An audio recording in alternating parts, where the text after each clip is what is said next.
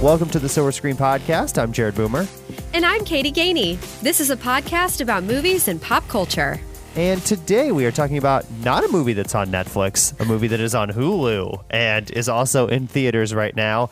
And that is Nomadland, starring Frances McDormand. It is getting some Oscar buzz, expected to be nominated for some awards. Already has been nominated for Golden Globes and things like that. But when the Oscar nominations come out, it's expected to probably be somewhere on that list. So excited to talk about this one today. Definitely a different type of movie, a unique movie, I think I would say. So kind of excited to delve into this one. Me too. This movie, I hadn't even heard of this until you suggested it. I can definitely see why it would be an Oscar darling, though. Yes. So we'll get into that in just a little bit here on the Silver Screen Podcast. We don't have too much news today. The big kind of entertainment pop culture thing that happened this week was Tiger Woods getting into a car accident and having to go to the hospital, basically, and have emergency surgery done on numerous leg muscles and bones and things like that. So he's still in the hospital as of right now. We're recording this on Saturday, February 27th. So he's still currently in the hospital. Looked like a pretty bad crash. I mean, good that he is okay and still alive, but I don't know, based on like his injuries, if he'll actually be able to play golf again or professional golf. I'm not sure. So, which would be kind of a bummer for him. But glad that he's safe and nobody else was in the car with him when it did roll over. And glad the car was able to protect him from, getting injured worse or possibly even dying, which would be, obviously way worse than his injuries that he has right now. So. Absolutely. I saw that is a known crash destination. Like that's a dangerous area wherever he was. Okay. I feel about Tiger Woods, I hope this is okay to say, similarly to the way I feel about Tom Brady. I don't admire them as a person, maybe their personal choices, but I certainly respect how good he is at golf and how dedicated he is and what an athlete he is. But I'm very glad he's not dead. I know he has children to care for and he's still quite young. So I am glad he's okay, but I hope that the hospital, that things turn out well. Yes. So, and I think I agree with you too. I don't know if he's had the best run of things in his personal life per se, because he's had a lot of things happen in his personal life that have not been super great. Probably even more so than Tom Brady, honestly, because even though we dislike Tom Brady, he's just more arrogant, whereas Tiger has done like things like, abuse. The massive cheating scandal and abuse and all of that stuff. So, best of luck to him in the hospital, but that was kind of the big story this week is that happened, I think, last Tuesday or Monday or Tuesday. He got into that crash, but it was all over social media. So best of luck to Tiger. And then we don't really have any other news, but one of Katie's friends that listens to the show wrote us and said that she really enjoys the show and watched Knives Out, which is a past episode that we had done, and had just some thoughts. Yes, my friend Maude, bonjour Maude, she is from France. We became really good friends. We worked at a hotel together for a couple years, and she loves the podcast. She wanted to let me know that she's been enjoying it, and she listens to it sometimes at work. And she sent me a really cool article because you and I loved Knives Out so much, Jared, and she did too. And she said she recently went back and listened to the episode, but she sent me an article that is on theatlantic.com. It was done previously, but the title is Knives Out is No Ordinary Murder Mystery. And it just tied into a lot of things that I've studied or looked at in this last year because it talks about Agatha Christie. And I had read an Agatha Christie book this past year. And it also talked about similarities with Knives Out to a lot of the Agatha Christie like way of writing murder mysteries because she's passed away. So. But anyway, it was a really good article, and I appreciated that she wrote in and that she's even supporting and listening to the podcast. And she also gave us a good suggestion for a possible future movie to review. So stay tuned if we do that. Very nice. So yeah, Knives Out is a great movie, one of our favorites the year that came out. And if you like murder mysteries and if you just like mystery movies in general, then that's probably one of the best that has come out in the past couple of years. So definitely check that out if you have not seen that, because it's a great movie. It's funny. It's got a good story that'll keep you guessing the whole way through. So no corrections today on the show, and not really not a ton of recommendations. I won't say any because we do have a few, but I finished the first season of Survivor. So yay! Cruised through that. Congratulations to Richard, who won season 1 of Survivor. Not going to put a spoiler that, but alert. I wasn't going to tell you. But I actually did know that one. I did look up Richard after the season was over and found out that he got arrested for tax evasion on his Survivor winnings. So not the best life post-Survivor, but, it was interesting to watch. Now I'm on to season 2, which is in Australia. So we'll see who wins that one. I could look it up very easily, but I try not to read any spoilers about it. Luckily, nobody's talking about like season 2 of Survivor on social media or anything because it came out 20 years ago. So done a pretty good job of avoiding spoilers for that. So, and then I still have been watching WandaVision. There's one episode left on Disney Plus, but that has still been a really solid show. If you like Marvel, definitely check that out. And if you want something that's a little different, Marvel, that's still based in superheroes and comic books, but has a little bit different tone than like the Marvel movies, then that's definitely one to watch. So. Excellent. I finally finished Schitt's Creek. I mean, I shouldn't even say finally. It took me maybe 2 weeks, maybe 3. It's such a short. The episodes are so short. So they are. It was easy. It was easy to watch like in that time frame. But I loved the show. I get why people were sad when it was over. And I even watched. They did like a special on Hulu. Was it Hulu? No, it was Netflix. They did a special that was like 45 minutes after of just like, hey, this was our final season, and kind of docu-style filming of the final season. So I even watched that. I did get around to watching the final To All the Boys movie. I did think it was cute. Okay. I'm glad we didn't review it just because I don't think there's a whole lot to say, but I did enjoy it. Like, I think it was a good wrap up to the trio. And my reading has slowed down tremendously. Like, I'm embarrassed I don't have any books to report on, but I am currently reading The Book of Longings by Sue Monk Kidd. And Jared, you and I have a mutual friend, Jenna, and she loved this book, gave it a 5-star rating on Goodreads. And I read her review because it didn't have spoilers. And I think I'm going to feel similarly about her, where I'm going to love it because now I'm deep in it. But it took about 70 pages for me to start caring. But this book is fascinating because it's a premise of if Jesus got married, which in this book he does. And this is Jesus. We're talking about like Christian Jesus that we hear about, Jesus of Nazareth. He marries this woman named, I think it's pronounced Anna, not Anna. Okay. But anyway, it is really interesting, and it's not like blasphemous or anything. So if anybody's like, how dare somebody write a book like that? It is fascinating, and I'm really enjoying it, but it was a very slow start for me. Okay. That's definitely an interesting concept for a book. I mean, not knowing really anything more about it, that just being a concept of Jesus got married and lived longer than, when he was crucified. Yeah. So that's interesting. I do think he dies and everything because she's even using past tense like I married or I was married to Jesus of Nazareth. But I don't know how that's all going to go down. And it already there's a lot of similarities to the Bible, like Joseph and Mary are his parents. He does talk about God being his father. But he doesn't have objections to marriage. Like there's no talk of we can't do this.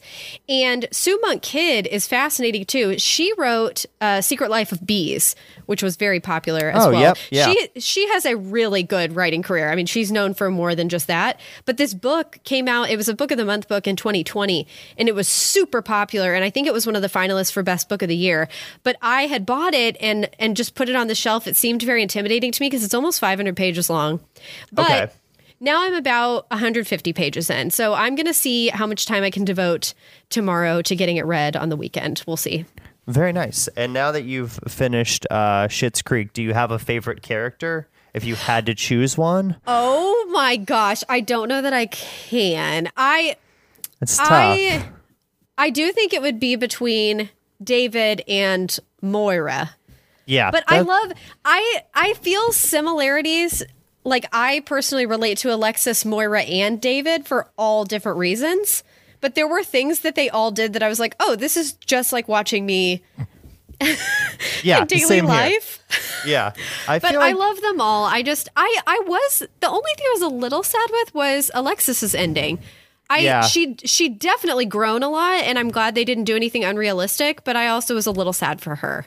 Yeah, I feel like that is the character that when the show starts out, you don't really like her very much, and then as the seasons go on, she kind of grows more into herself and like accepts the fact that they're living in this small town and is able to form some like meaningful relationships and stuff. So I feel like her character is probably, at least for me, is the one that like I was not a huge fan of in season 1, but like when the show ends, I feel like you care for her more. Absolutely. So, and I do love David. David's probably my favorite character. Yeah, I think David is almost everyone's favorite, but Moira is insane. Like, there were things she did where I was like, oh, I've done this before. I've said that before. But there are so many wacky things, like her statement necklaces, her accent that nobody even understands where it's from. Her and wigs. I've watched interviews with Catherine O'Hara, which also I love her because her name is Catherine. But she is so not wacky in real life that it's crazy to see that character come to life in the show. Yeah, and I feel like with you having done like some plays and some acting and things like that, like you're probably relate more to her character as well. So yes, because I mean, not saying you always want to be the star of the show, but like Moira always wants to be the star of the show. She like, does, wherever she is. So yes. Life is a party. Yes, with Moira Rose, it sure is. So, yeah. But if you haven't watched that on Netflix, check it out. A great little comedy. Episodes are really short, like we said, and all the seasons are on there now, so you don't have to wait for a new one to come out or anything. If you binged it, you would be able to finish the whole thing kind of pretty easily. So, with that, we will move into our review of Nomadland. This came out on February 19th. It did premiere at some film festivals. This had like a weird release schedule. I don't know if it was supposed to come out earlier, but like a lot of film festivals showed it last year as virtual film festivals and things. And then it just hit Hulu this past week. So, and it's in some theaters as well. So it is rated R for some full nudity. We'll get to that in a few minutes. Not super relevant to the story. So it probably could have easily been a PG-13 movie, honestly. It's an hour and 48 minutes. IMDb is a 7.6 out of 10. And then Rotten Tomatoes critics, 94, audience 78. So audience a little bit more down on this movie. I feel like that could be partly because of how the movie is shot and filmed. It almost kind of feels like it's more documentary. It also could be the marketing of the movie. I would say some of the marketing, some of the trailers and stuff make you think you're getting one type of movie, and then the movie that you get is actually a little bit different than that. So I feel like I could see how some people would be a little disappointed with that. Not saying it has a low score, but when there's that much a disparity between the critics and the audience, that normally means that it was either marketed weirdly or that the audience thought they were going in getting this type of movie and they got a different type of movie. So box office wise, $503,000 total worldwide. Again, it is playing in a few theaters. It's only been out a week. COVID's still going on, so I don't expect it. And it's kind of a niche movie, so I don't expect this to make like a killing at the box office. But every little bit they can get probably helps. Even though this wasn't a super expensive movie, I don't think, to produce. So, synopsis for this one is: a woman embarks on a journey through the American West after losing everything during the recession. So this is set in what, 2012, 2013, somewhere around there, I think. Yeah. Okay. I think that it said, the little caption thing at the beginning, I think it said 2011 was when people lost their jobs. So I don't know if this was like immediately following or if it was, the few years after. Okay, but it's like set in not in 2021 or 2020, but it's set fairly recently, and back in the early 2010s, basically. So we have some critics reviews now. First up is Ty Burr of the Boston Globe, who says Nomadland balances with spine-tingling grace between respect for that restlessness of spirit and a longing for a society that has any notion of how to care for it. Yes, I have more to comment on that in our likes section. Next up is Brian Lowry of CNN.com, who says Zhao's movie, that's the director Chloe Zhao, is really defined by its texture and tone, and there's not a whole lot of meat or momentum to the story. Ultimately, it's a window into a way of life that will seem foreign to most in the modern age. I think that's a good summation of the movie there. Next up is Johnny Olinsky of the New York Post, who says Fern and Frances McDormand are a window into a painful corner of America that is all too easy to look away from. Good for Zal for pointing her camera directly at it. I do have to give her props for that. There are not very many movies made about nomads and people living in trailers or in vans or moving from place to place across the country. So the fact that this movie addresses that is really interesting because it's a lifestyle that I didn't really know a whole lot about before watching this movie and definitely learned more about from watching this film. And then finally, we have Marjorie Bumgarner of the Austin Chronicle, who says, McDermott turns Fern into a great protagonist, but she lacks narrative direction. By the end, Nomadland frustratingly wanders off the edge of the map. Yeah, that is another thing we'll talk about in our likes and dislikes as well. So this movie is directed by Chloe Zhao. She is a Chinese film director, screenwriter, and producer. She also directed The Rider, which I have not seen, but is supposed to be very good. I just have not watched that movie, but it's on my list. Songs My Brothers Taught Me. And she's also directing Marvel's Eternals, which will be out later this year, all things willing. Hopefully with COVID, that can release on time. So yes. I think it's really interesting that she did kind of this smaller budget movie, and then Marvel has also said, here, handle this $250 million, big superhero epic. So if she can pull that off and she can pull this off, then that is very impressive, and tells me that she can do a lot of different directing styles and different types of movies. And she's still fairly young. She's only 38, so she still has a lot of her career ahead of her as well. So, and always cool to see a woman director as well, because I think we need more of those, and they make good movies. So with that, we'll take a quick break here on the show, and then we'll come back, talk about the cast for this episode, for this movie, and also our likes and dislikes for Nomadland here on the Silver Screen Podcast. And we're back here on the Silver Screen Podcast talking about Nomadland, and this movie doesn't have a huge cast in it. It has a large number of people that pop up kind of throughout the movie, but the main person you're following is Frances McDormand, and she plays Fern in the movie. Yes, Frances McDormand is a very well-known actress. She has also starred in Almost Famous, Fargo, Moonrise Kingdom, 3 Billboards Outside of Ebbing, Missouri, Raising Arizona, and Burn After Reading. And she's been nominated for 5 acting Oscars, and she's already won twice. She won Best Actress in 1997 for her role in Fargo, and that is Fargo the movie, not the TV show. And again in 2018 for 3 Billboards Outside Ebbing, Missouri.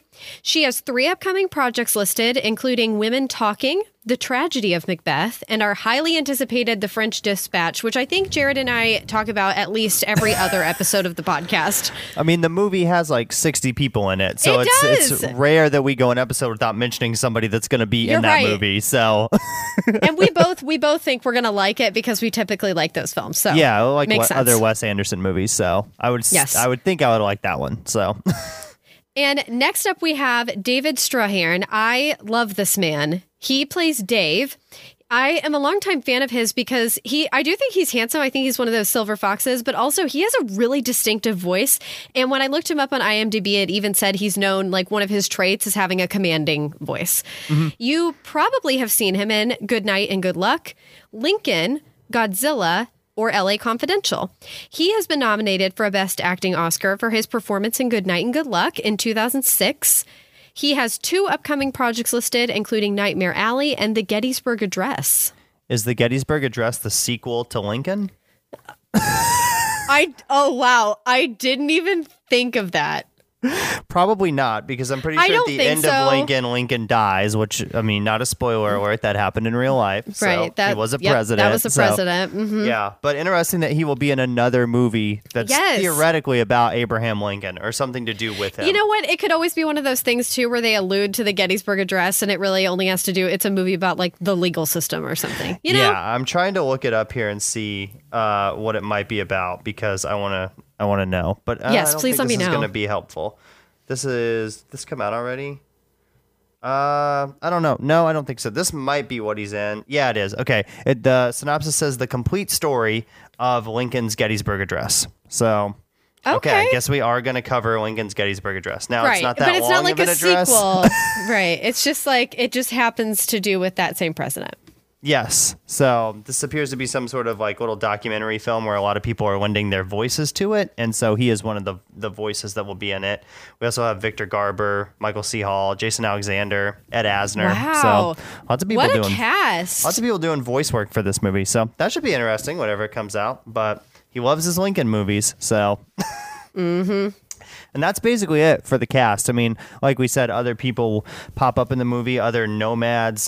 They interview some people as well. But those characters don't really have a lot of screen time. So it really is following the story of Dave and Fern throughout the movie. So yeah, and I have respect for all the actors too, but none of the other ones are really very recognizable either. So I just kind of thought I'll mention these two. You know what's weird though, when you look at IMDb, David Strahan he's not even mentioned on the main page. You have to like seek the full cast. And then it opens up. And he's like, I know. I thought that was very weird. But that's nice because it looks like they're not saying anyone is more important than the other person. I think they're just like, here are the people that are in this movie. And he just happens to be near the bottom. Yes. So with that, we'll move on to our likes and dislikes for this movie. The first like for this movie is that I think that this was a good time to release this movie. I think a lot of people thinking about the pandemic, losing their jobs, maybe having to change life situations. That's kind of the point of this movie. This happens after the recession that occurred. And, you know, I think you made the point that people like who are affected by the recession, you know, that same thought might be going through people's heads right now while coronavirus is going on.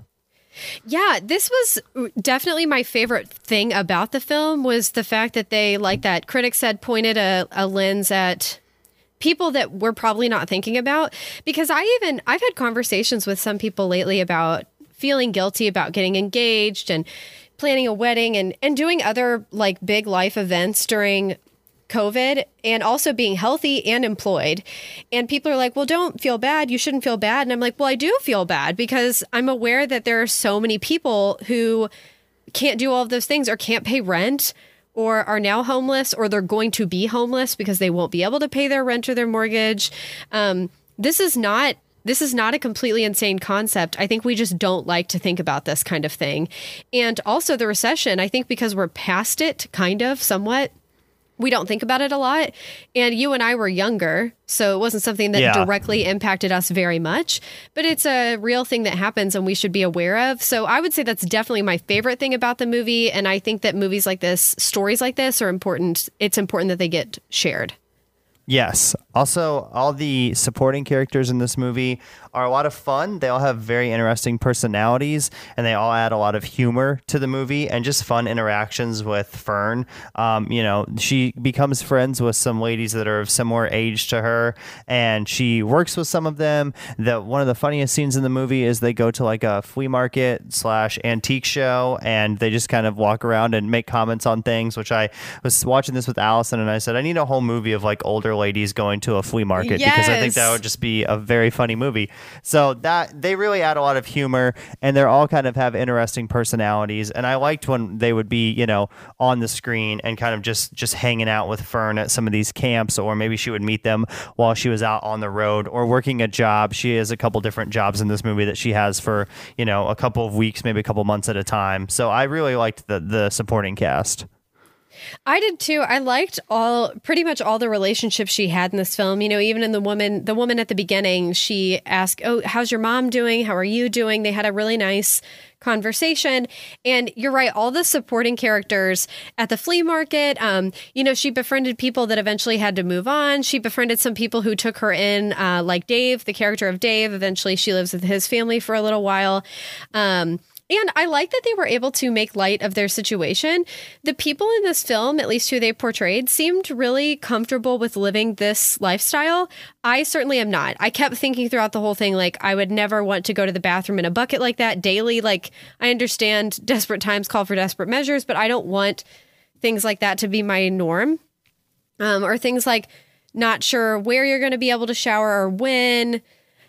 Being that cold where you have to sit under 20 blankets to try to stay warm at night. I mean, that just sounds miserable to me, but I did try to be open-minded because I think that was part of the point of this film was to be like, this is a normal lifestyle for some people. This is the way they choose to live. They're not made to live this way. They want to live this way.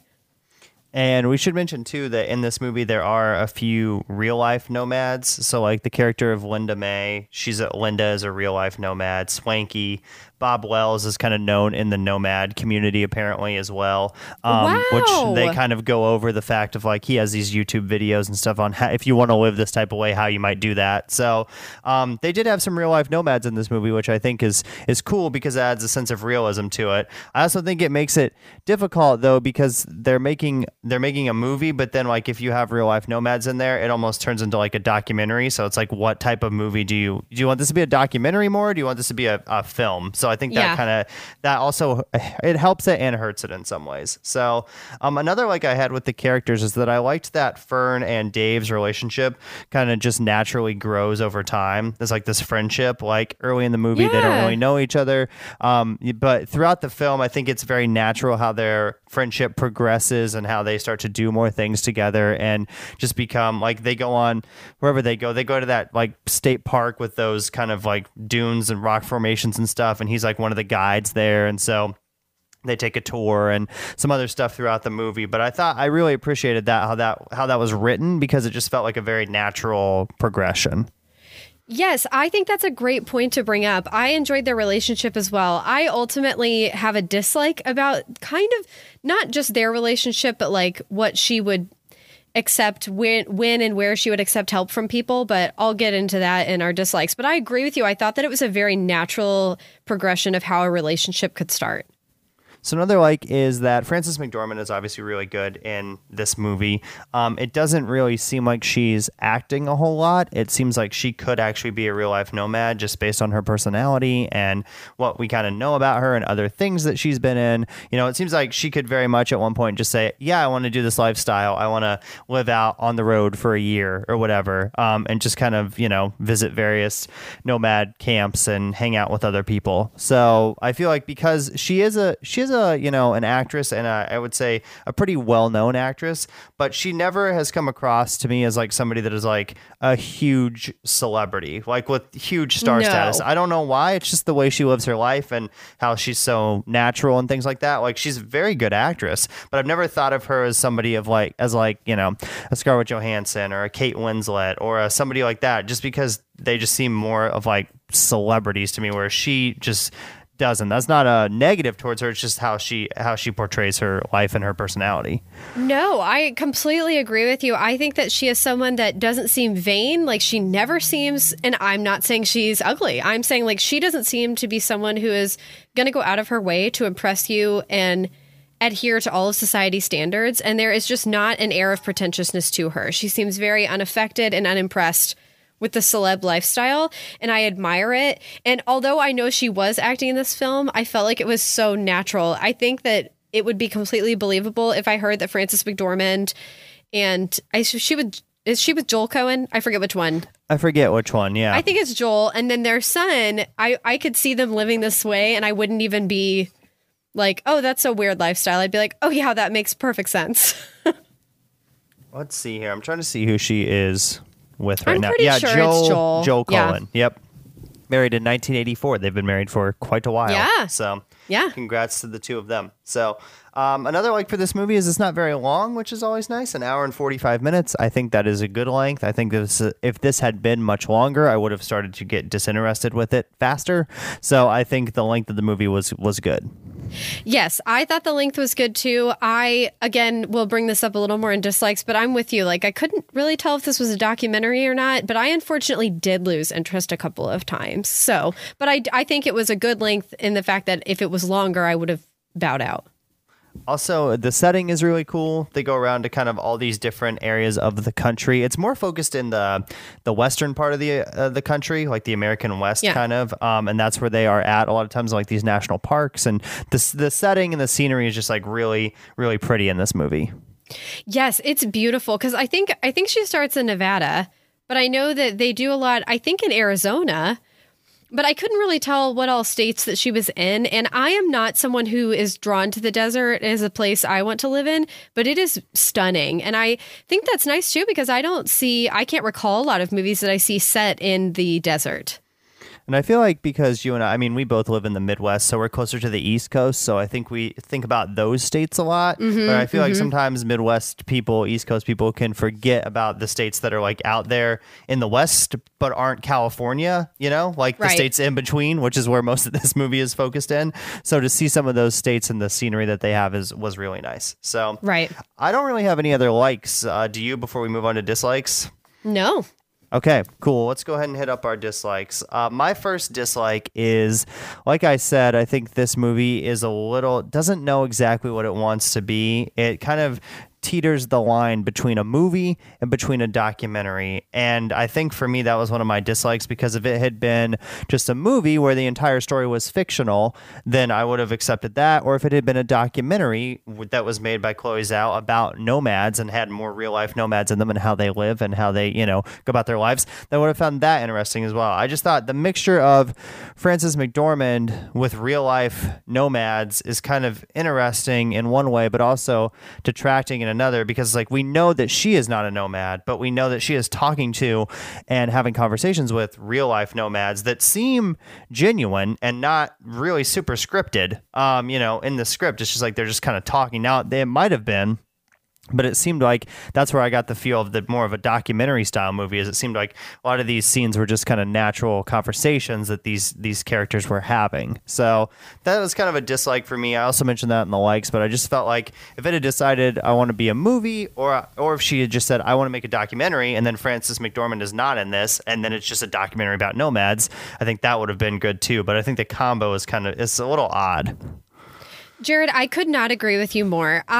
Because I even think this seemed like a documentary style, and they could have just as easily made Frances McDormand the narrator or the interviewer. She could have gone around and gotten to know people who were nomads. I'm not as bothered by some of the cast being nomads, because I can see why a director would justify that and say it adds an air of authenticity and these people are genuine nomads. They're living this lifestyle. What better people to get in a film? But I agree with you that I felt like it was teetering so much. And I don't know, maybe Chloe Zhao thought that was like a really good, authentic way to do it. But it bothered me much more than I enjoyed that part of it. And it was beautifully done. But ultimately that that lowered my score quite a bit, because I was I was just questioning the entire time. Yeah, and they even kind of set it up where the interviewer, she is really the interviewer in some ways. Like she's just asking these people about their lives, and then we see on camera their reactions, but she's asking them a bunch of questions. So it's like she almost was that role anyway. So it's like you could have very easily turned this into a doc where, like you said, she is just going around and interviewing these people, and then that she's just Frances McDormand, but it's not like a fictional story. It's just a real life story at that point. Yes. And then I don't know if this bothered you, but so just so everybody knows, there's a scene where she's fully nude in the front. I'm not bothered by this as far as nudity doesn't offend me. And I would not even say that offended me, but I found it to be completely unnecessary. I am aware that if she is already going to the bathroom in a bucket, that she's probably naked in rivers and stuff, and that's how she bathes. I didn't need full frontal nudity to understand that. And Jared, you said it perfectly at the beginning. That took it from what would very, very easily have been a PG rating to an R. And it just you didn't need it.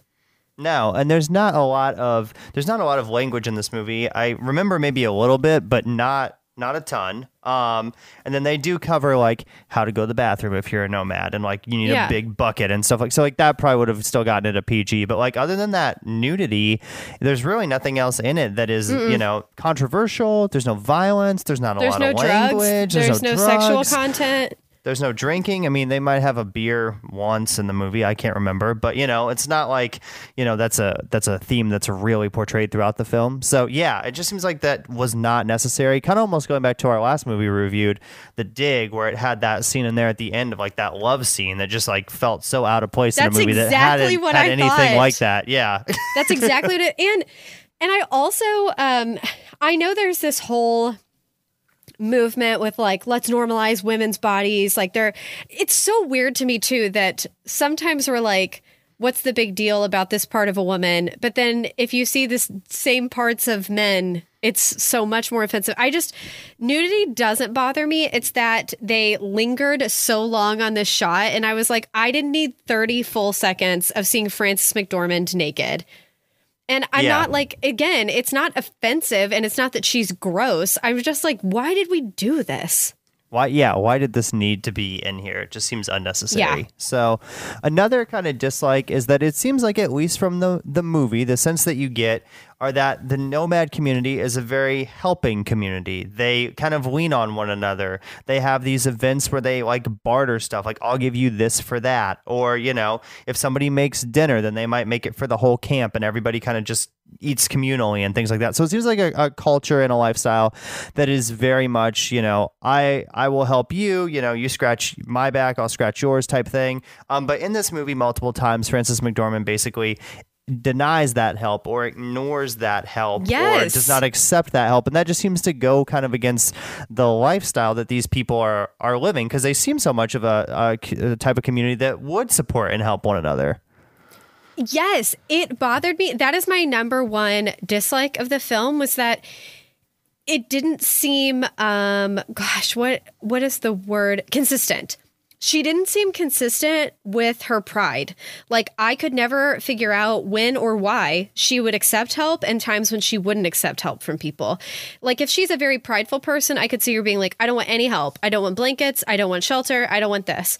But she was so wishy-washy about it. Like, she would accept some things, and then she would accept to live with Dave's family for a while. And then she was like, you know what, I'm just leaving, and left in the morning and never spoke to them again.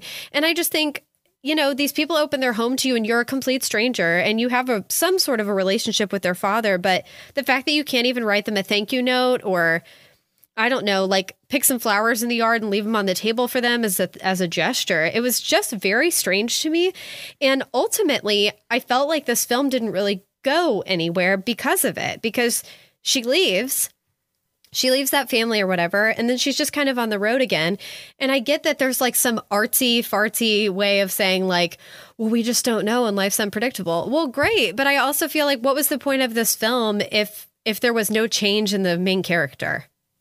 And even going back to your point, like she lives with them for a little while and they like give her some money and they're like, you can live here. And she's like, no, I need to live in my van. But yet she still takes the money. Like, it's like, that's the whole like pick and choose aspect of like, yeah, thank you for this, but I cannot do this. Like, that is not, no, I need to still live in my van and have that sense of, independence or whatever. And like you said, it seems like the theme is kind of like, get out there and go on adventures, be independent, don't be stuck in a job that you hate and don't see the world. Don't be materialistic. Like, don't be the average American. But then at the same time, it's also like, don't accept help from other people, be selfish at times, really just quit a job just because you don't want to do it anymore, but you don't really know what, your next source of income is going to be. Things like that. So it's like, it has some good themes, but also has some themes that are contradicting with like the message that it's trying to portray. Yes. So,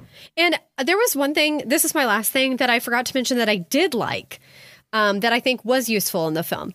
When Fern goes to stay with Dave's family, I was so shocked at how not judgmental they were. They were very like accepting that their dad would kind of have this nomad lifestyle sometimes. And nobody thought it was weird that he decided to live with them for a while and be with his new grandbaby. And the same thing with Fern. Like, I maybe this means I am more judgmental, which I'm not comfortable with, but that could be the truth. But if my parents were divorced and one of them was, dating some woman and living this nomad lifestyle and she wanted to live there and she just showed up one day, I think I'd be kind of like critical and weary of letting them stay in my house and lending them money or giving them money. And I really appreciated his family because I think it's showing, this came up in Schitt's Creek, actually, they were talking about how Schitt's Creek portrays a world where people are not uncomfortable with sexuality, but especially people being gay. And that's one of the things they talked about when the show wrapped or whatever. They're like, they don't present this world where people are overly critical and bizarre about that kind of stuff like they are here in America in 2021. I think that was the same thing with Chloe Zhao directing this movie is this, at least that family in particular, and a lot of the supporting characters we see, they showed a way of not being judgmental and pretentious and critical of people who decide to live in a somewhat not understood lifestyle in America. Yeah, I would agree with you. So, and I think that's basically all of our dislikes. We also should mention, we forgot to mention this too, that this movie is based on a book that came out in 2017 that is a nonfiction book. So they're even going back to our point of, is this a documentary? Is this a movie? It's based on a nonfiction book. And they're like, we'll keep some of it nonfiction, but we also want to do some fiction too. So just a weird combo. So, okay, let's go ahead and get on to our grades now for Nomadland. I'm going to give this, I think it was a pretty good movie. It was interesting. I didn't know much about nomads before watching this movie, and I do feel like I learned something about their culture and their lifestyle having watched this. So I think it was beneficial. It was well made, well acted, well edited, all that stuff's there. The script was pretty good. But overall, I think it knocks it down for me because, again, I don't think it knows what it wants to be. And the other dislikes that we mentioned as well. Fern's character isn't the most likable character and is just kind of interesting in her choices sometimes. And other things that happen in the movie, too. So I'm going to give it a 76 out of 100. So I liked it, but I didn't love it. It is nominated for some Golden Globes. Those are tomorrow when we're recording this. So it might win Best Motion Picture Drama at the Golden Globes. You'll know by the time you hear this if it does or not. But for me, just didn't really connect with me and resonate with me. I think it really could have, but I just didn't think it did. Yes, so I'm very, very close to you. I love what you said, and I agree with you. I didn't know much about a nomad lifestyle.